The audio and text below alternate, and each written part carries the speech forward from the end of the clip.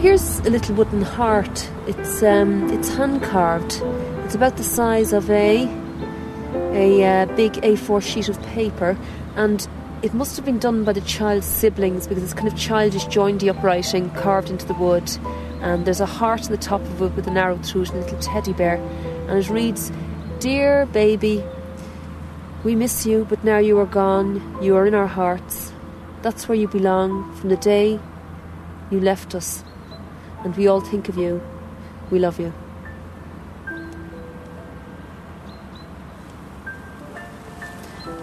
And there's a tiny pair of booties, absolutely tiny, filled up with rainwater.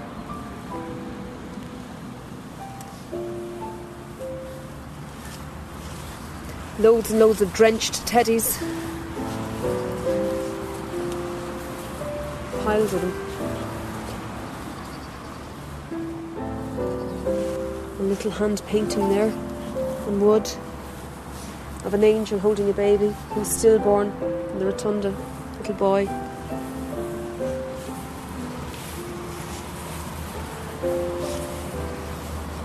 Another baby in heaven, one angel more, sadly missed by his mum, dad and family.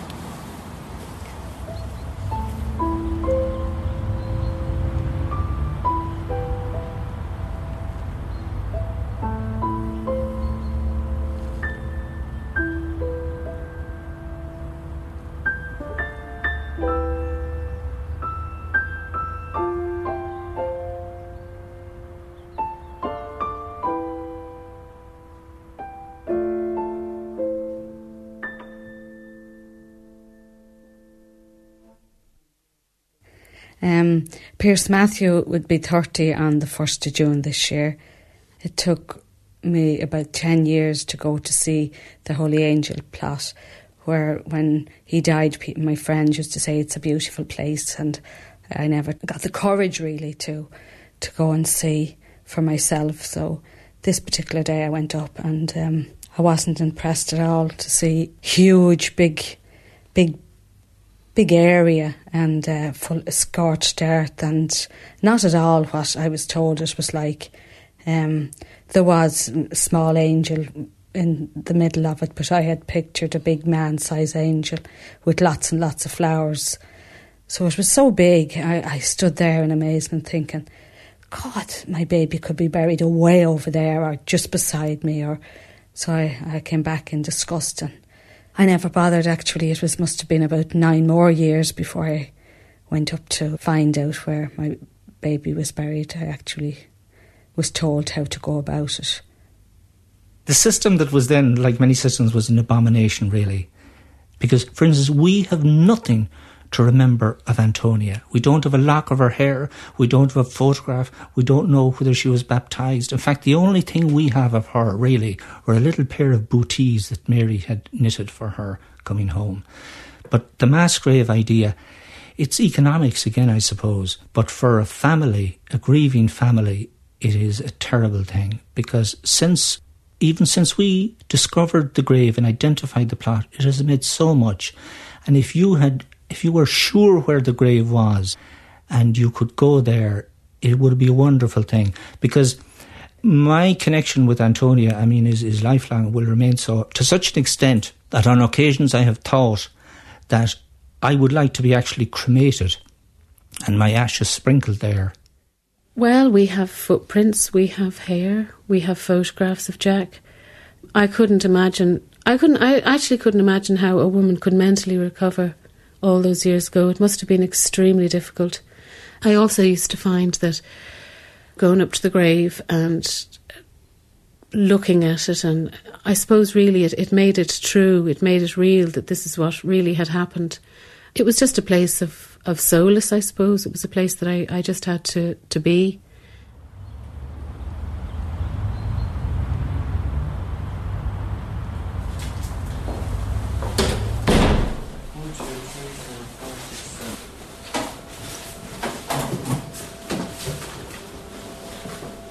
We're going into the vaults where all the records are kept from 1832 to the present date.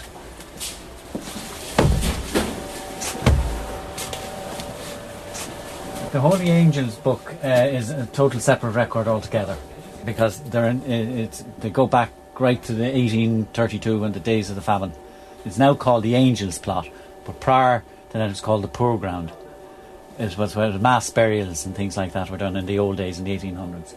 Those big volumes up there, you see, there's maybe 50 of them up there. They include all those people's, those names of the famine and cholera epidemics. But more current ones, I have them here, 5 of them there, from say 1940 up to the present date. So if you would want a name of any child that was buried in the Angels Plot between then, say from 1940 up to the present date, I'll pick it out for you straight away. They aren't on computer. We hope to do a project on that in the next year or two. The whole idea of the Angels Plot was because when babies, they weren't christened or baptised, so for some reason best known to the church, they were all buried in some of the rural counties of Ireland. In fact, they weren't even allowed in the cemetery. They were buried in an Angels Plot outside the cemetery. So it was then, as the 50s and 60s came up, 70s, and particularly the early 80s, the Irish Stillbirth and Neonatal Death Society got in touch with us, asking us would we do something on tidying up this Angels Plot. And we looked at it. We told them that around in the 60s we were tidying it up, and we took a lot of headstones and mementos off the plot, and the whole world came against us. How dare we do this? So we decided we'd leave it alone and put it all back.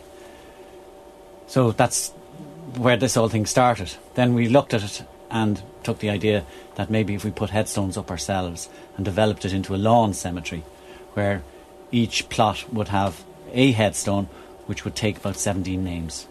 So that's what we've done now. In the late 80s, early 90s, we now have maybe 3 rows of maybe 90 plots each. And the families are coming up every day. The parents come up with the child, first of all. That's the new event as well in the 80s and 90s. Whereas before, the hospital just gave them over to an undertaker and they brought them up and we just buried them on their behalf. But now the families tend to come up themselves and watch the burial itself. Well, Pierce Matthew was our second baby and we were all excited. I felt brilliant while I was carrying him. I used to wake up at night times and say, I feel wonderful. So I went into labour and it was a perfectly normal birth. But at the end, they held the mask over my mouth, for the oxygen. And then he was born. And I remember it was a nun at the time over the bed and she was saying, I'm so sorry. And then I was sort of knocked out. I was sort of, must have got something to calm me down or something. When my husband inquired, in them times your husband wasn't with you, so he inquired and he came in and he was told by the doctor that the baby wouldn't live, and he was advised that he was told he could see him, but that it would be better for me not to see him. Then I was in hospital for, I don't know, I think it was about 4 or 5 days. My hair actually changed colour with fright. I was in a bad state. Anyway, I had a lovely child here, Damien, at home, and my husband came up to collect me, and my husband had arranged to go for a weekend to Skerries in a caravan. I remember coming down the steps in the Coombe Hospital, and Damien was hiding behind. Austin had arranged to sort of give me a surprise. Of course, I was roaring because Damien hadn't got a brother to have. We knew he was going to die. But when we went to Skerries, I was doing a lot of crying, and we'd inquire. And I suppose the second or third day we were there, when we were phoned, we were told he had died that morning. Anyway, we were asked, all right, what would we do? And I suppose in them times we sort of said, right, you can bury the baby. We used to stand at the sink and think, he wouldn't be buried now if I could go up and see him. I mean, I really, really so much wanted to see him. And I went back for my check-up, and I remember the doctor saying, well, how was the baby? Of course, I roared crying and said, well, the baby died. And he said, well, don't start right away, take more time. And our lovely nurse says, well, you know, if you, whatever you want yourself, she says, if you feel you want to start right away and all the rest. So he was born on the 1st of June, and the next year we had Fiona, and I was thrilled, charmed with myself that I had another baby. I remember when I had Pierce Matthew, one of the nurses said, you'd be better maybe to hold your baby before you leave the hospital.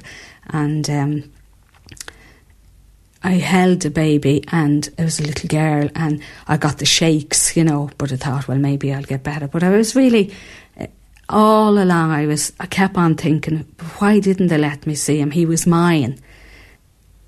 Years ago, we either didn't talk or weren't allowed to talk and express ourselves. And now which is a great thing, people are expressing how they feel and helping themselves, I suppose, to get well, that would have hurt in their heart for years, of children or babies that have died, and whether they're stillborn or, like Pierce Matthew, he only lived for 6 days. Most mothers and fathers love their babies before they ever see them, and that's the way I felt about mine. That I actually loved him and loved being pregnant with all my children.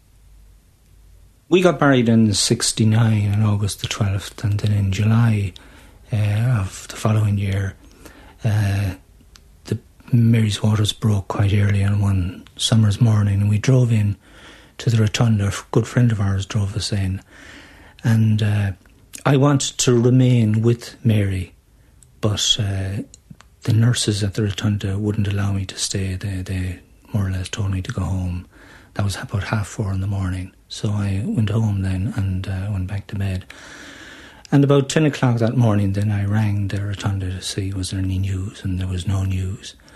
And then I went into the hospital then myself on the bus around 11 or 11:30, and I made my way upstairs, and I identified where Mary was, and I saw that there was a problem. And then a nurse came out of the ward to me, and I told her who I was, and she asked me that sister wanted to see me and to wait. And the sister came along then and told me that there'd been a problem, that the baby had difficulty in breathing and was in an incubator. And then a doctor came and more or less told me the same thing. And this really was the worst of all worlds, because that very year I had been doing a year's academic course for teaching disabled children, so I was well aware of what could happen in this situation. So I asked to see the baby, and I saw the baby then in an incubator. And then I went back to my wife and saw her, and we didn't speak. Her eyes spoke for herself, you know, that horror of horrors, this thing had happened.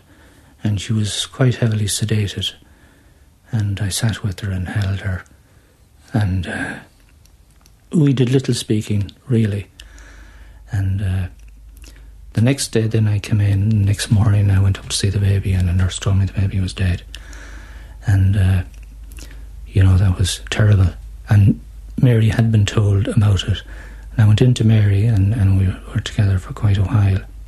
And I tried to be as calm as I possibly could. But when I came out of that ward then, I remember well, I was on the corridor, and I put my head out the window into a chamber area, and I really cried and sobbed. And the only piece of humanity or consolation I got during the whole time in that hospital, I got it at that occasion from the lady who was cleaning the corridor. She came up and spoke to me very calmly and in a loving way.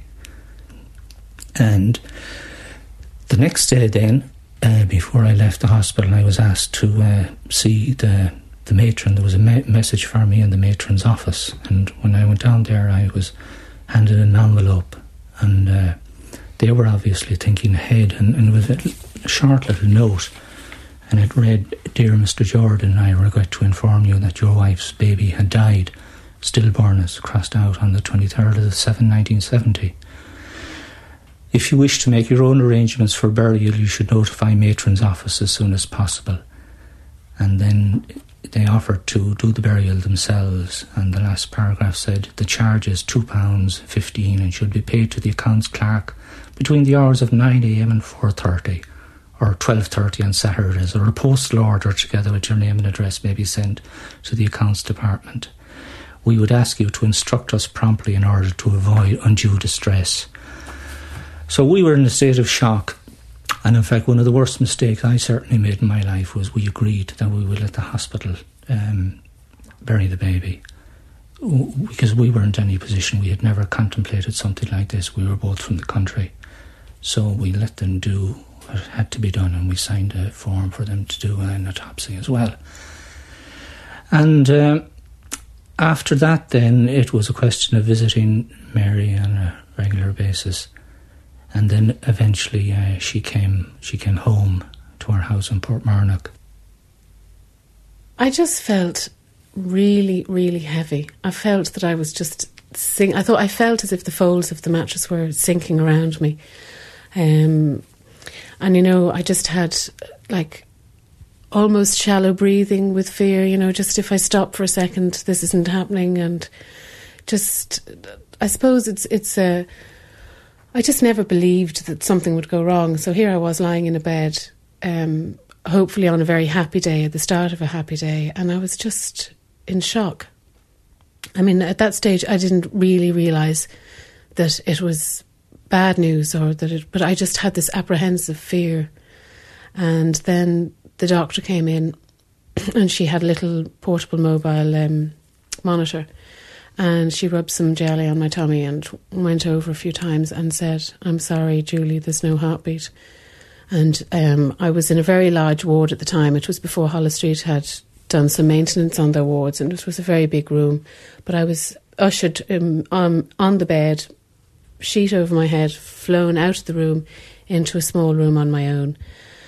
And I was there for a little while, just completely in a daze. I knew the beginning for us was the end, because when this baby was born, he had already died, and we were going to have to go through the process of burying him, and we didn't know how we were going to do that. And so it was actually quite beautiful when he was born and he was handed to me, because he was perfect. And I think for the first few days I was just numb. I couldn't believe that this had happened. Jack was born early on a Thursday morning. I left the hospital on a Friday morning. My brother and my father-in-law had gone up to Glasnevin and spoken to somebody up there, and they had been shown the Angels Plot, which was the new Angels Plot, and they had been shown a little grave just beside the Angels Plot. And Anthony, my brother, rang and said, well, what do you want? And we really didn't know what we wanted, but he said something about a tree being near the grave. So we said, oh, well, we'll pick that one. So we didn't actually go up to the grave or anything like that until the morning that Jack was buried. We had a little service in the Glasnevin cemetery. We had a friend who was a priest, and we picked a few readings that we wanted, and verses of a psalm and things like that. I think that particular day, it was unreal. Anthony and Ian had gone into the hospital, and they had got Jack out, and Jack was in a little white coffin carried in the back of a car, brought back to the church. We had the service. We walked behind the grave diggers. Ian was carrying Jack's coffin. I was afraid that Ian was going to faint. I kept telling him I'd hold the coffin. I remember that. And he was saying, no, I can manage. And then just before we put him in the ground, I remember saying to Ian, well, I need to hold the coffin, just to put my hands on it. And he was buried then.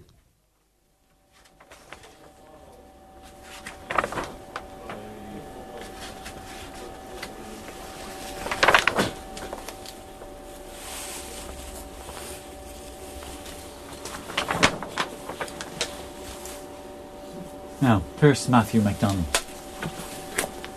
It's down as newborn MacDonald because we wouldn't have the name at the time they gave it. It was 1 week old, the Coombe Hospital.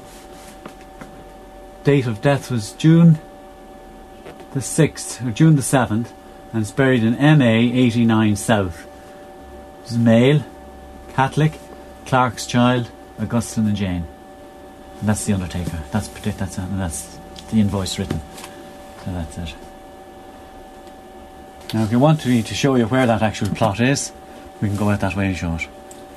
Okay? Now we get a lot of these books. If normally when the families come on into us on this, and they give us the date June 89, 30 years, and we can't find it firstly, we go a year, June 70 and June 68, and invariably it's one of those years. But we need a month, as you can imagine. Looking for a name, any name, just take a name, Duffy. April 1989, you could go through it and you'd never get it. But that's why, and you see, notice it's only the mammy and daddy's name. And that's why these records are very confidential, because maybe somewhere down here you might see the name of, in the old days. And there was a lot of things like illegitimacy. It's no longer called that. It's either a child of. So we go and see the Angel's Plot itself now.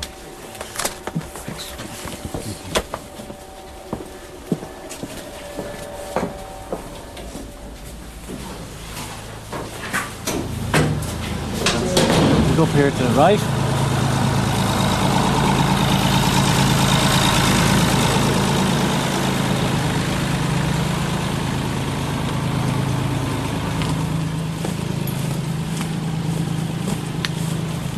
Well, it's called the Holy Angel's Plot basically because the majority of interments in it are either the stillbirth babies or babies of 1 day, 1 hour old, and that's the reason. Most of the time in the 50s and 60s, the babies used to be given to the funeral director who brought them up here and we buried at then. When this began to get public in the 1980s, families, mothers in particular, would be coming up here and they hadn't come near the place for maybe 30 or 40 years and didn't realise that there was a register. And when we brought them, say, down to the plot and leave them, and some of the grief was kind of horrific at times, but then the mothers used to come into the office and thank us profusely because it lifted a load off their mind. We had one lady in particular, she had her baby in 1940, come from Killarney once a month. She used to stop at the cemetery gate and just say a little prayer, and she came in to find out would it be possible. And we weren't busy, so we brought her down. And she came up the next week with the husband and went through the whole process of burial. And as she said herself, it was 40 years waiting to do that.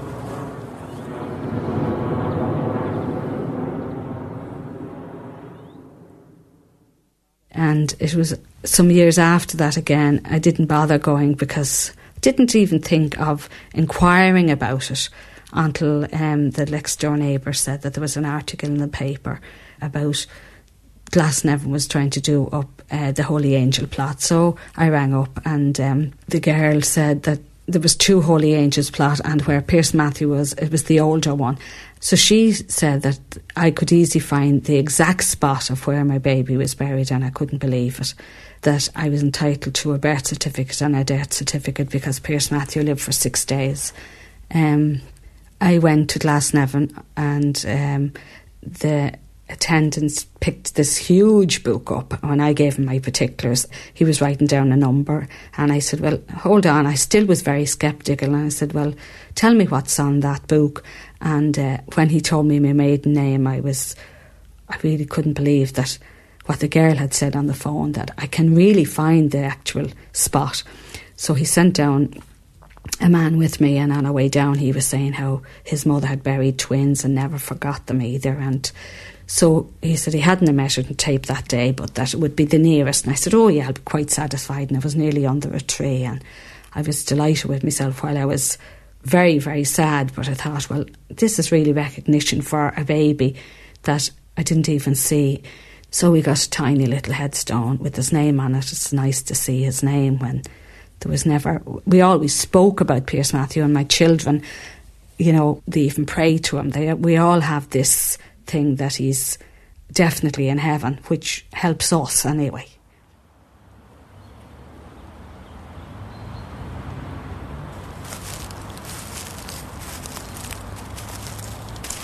The plot of where the baby Pierce Matthew is, we're at it just now. And we walk along the pathway here. One of the ways we know where it is, the identification of the plot was MA 89 South. We're walking along here, and on our right hand side we see a stone, and it says OA, and it goes alphabetically, AA, B, all the way up. So we walk down here a little bit until we see MA on this stone, which is approximately here. Now, in line with this stone, when we look up towards the Finglas, the wall there, at the road, at Finglas Road, and we walk straight up this way, and we take that.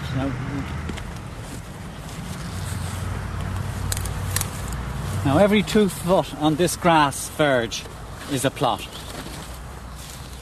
And here we are at baby Pierce Matthew MacDonald's.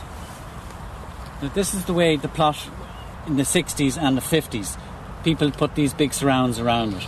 Now, in that plot alone, there are 18 other little stillborn babies. Now, if everybody put a monument on that, it would be impossible to maintain. Even on this side of it here, in fact, where it's just blank, it's MA 90. There is possibly another 18 stillborn babies, but there's no marking there. Now, to maintain this cemetery, this part as a lawn cemetery, we'd have to take up that. But as I was saying, the family's kicked up murder. Absolutely, because some families just it's part of their grieving process. So we left it alone. So if we mark out a grave, for instance, up here like this, we'll ask the person or the parents not to put anything on it because we want to take it away. But we'll allow them, if you see over there, all uniformity of plaques. They're all since only 1989. When families heard that we could mark their spot for them, each of those plaques holds 70 names, and there's at least 15 plaques already full in 10 years. So there is a huge demand for that.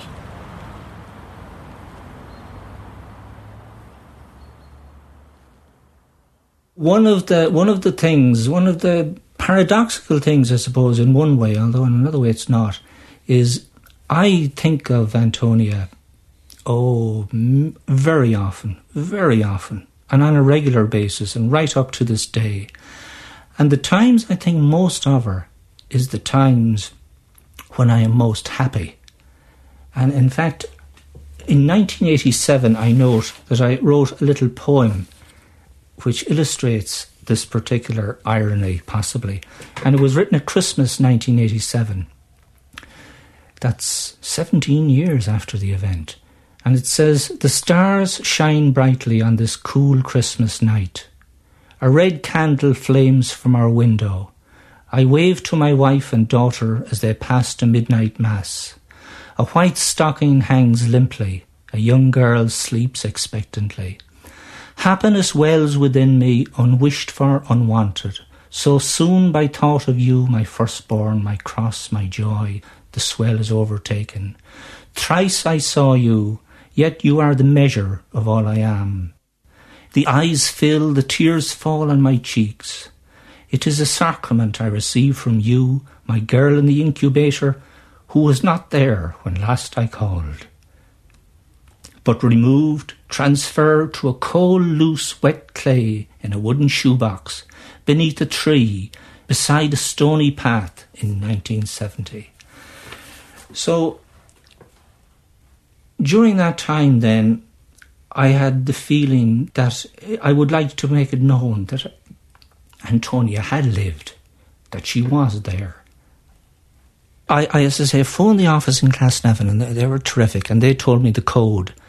So I sussed it out for myself. They have numbers and letters on the walls, and you go up there, and it's a very bare and windswept place, and the grave where the 70s happened, it's a hodgepodge of little memorials, wooden, metal, and areas where there's no memorials at all. But it was the most wonderful feeling to go there. It was a journey that had to be made. And though it took many years to make it, it was fantastic. Because it was a link. We all lived through links with people. And this was a link that had been severed early on. But you were able to keep a link through a grave. And that continues to today.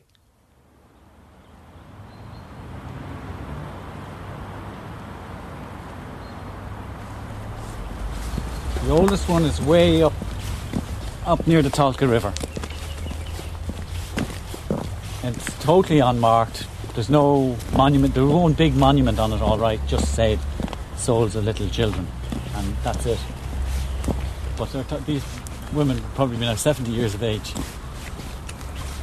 So we don't expect that many to come up to it, but just in case.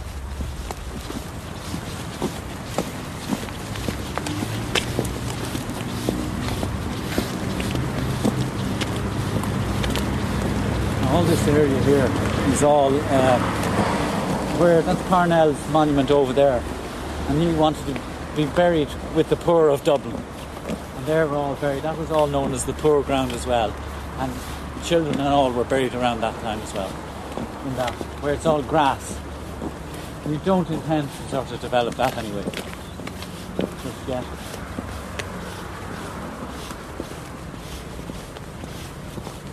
Now we're coming up to the modern Angels plot, where we developed it into a sort of a lawn cemetery.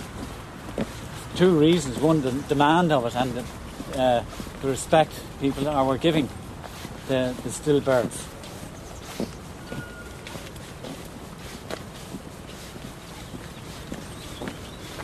But you'll see the contrast of what it was and what it is, and the difference. Now there it is. It's like there's four roads, like a military cemetery. Some people have criticised it in its too uniformity and too sort of modern, and more like nearly somebody said recently it was like a football field in front of it. The reason we have that there because we're moving up all along on the time. So this year now in June we'll be putting another 40 headstones in the line, all with no names on them.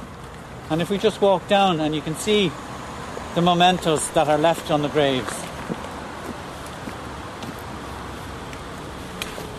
They're both back and front. We have trees planted in the middle. And now if you look at what I meant by the contrast, see the far section, that was pre-70 and 80, where we tried to tidy it up. We took off all the headstones and monuments and brought them to one side. But the public created demand, how dare we do that, so we had to put it back for them. So what we do now is the headstones are pre-laid, and there's enough room behind them to put on their teddy bears and everything else, and we don't allow them on the front of the grave because we grass it over. And maintaining it is very simple. A lawnmower come in and just up and down it. In the first year, I would have spent a lot of time up at the grave. I would have gone up to the grave most mornings of the week. I just had to go there. I had to visit. This is the place where my son was. I had to make contact with him. It wasn't that I was particularly religious about going and praying to him or anything. I just needed to be near him. It's a very special place for us now. It's a place where Jack is buried. It's a place where we go to on family occasions, his birthday, Christmas, Easter. We make the ground nice around it. We have plants. We also planted a garden in our own house in Dublin, and we dug that up when we moved down to Sligo, and that's out in the garden here as well. And that's a special place because although we don't live in Dublin anymore, we have two Jack's places, if you like. We have our little place in the garden, and we have his little grave in Glasnevin.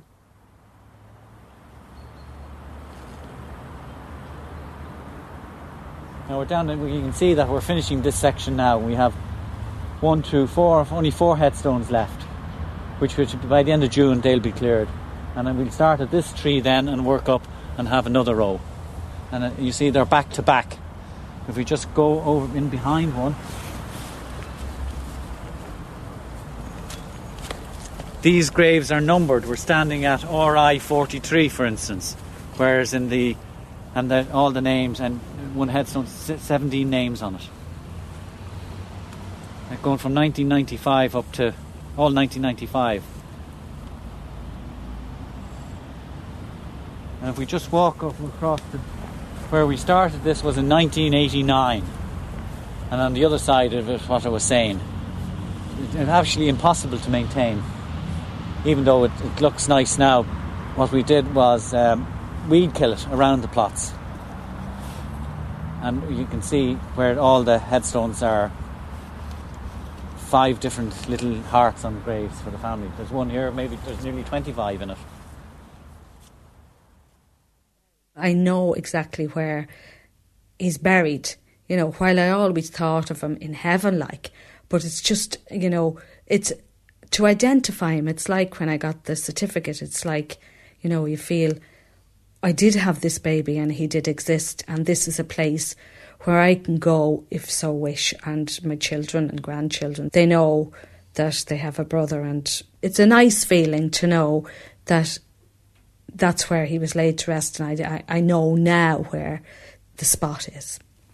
And even this is 1999, and only last week I was in the post-primary class here, and we were reading a poem written by a girl about old photographs. She was watching her mother looking at old photographs, and her mother told her that some of the photographs were sad but precious. And I was talking to the class about how could a photograph be sad but precious. And we were talking around that, and some of them had very good ideas.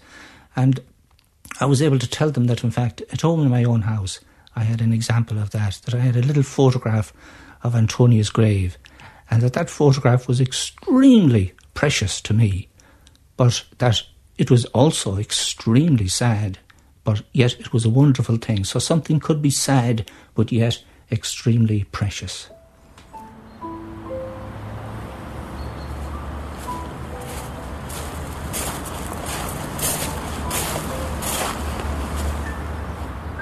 In loving memory of her first grandson, loved and remembered by nannies and granddads, aunties and uncle. The Santa Claus, a Wallace and Gromit. Oh look, there's a little teddy bear. Snowman. Our Lady.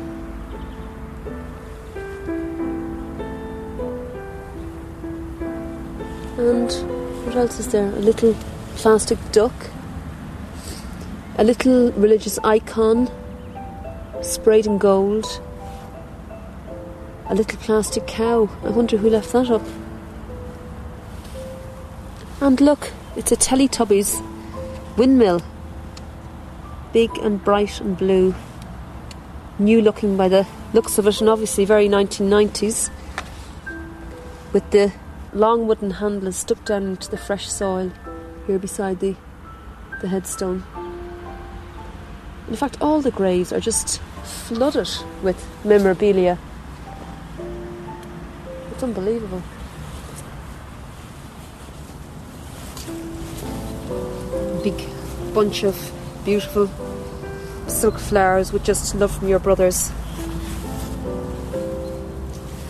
It goes on and on. All those lives.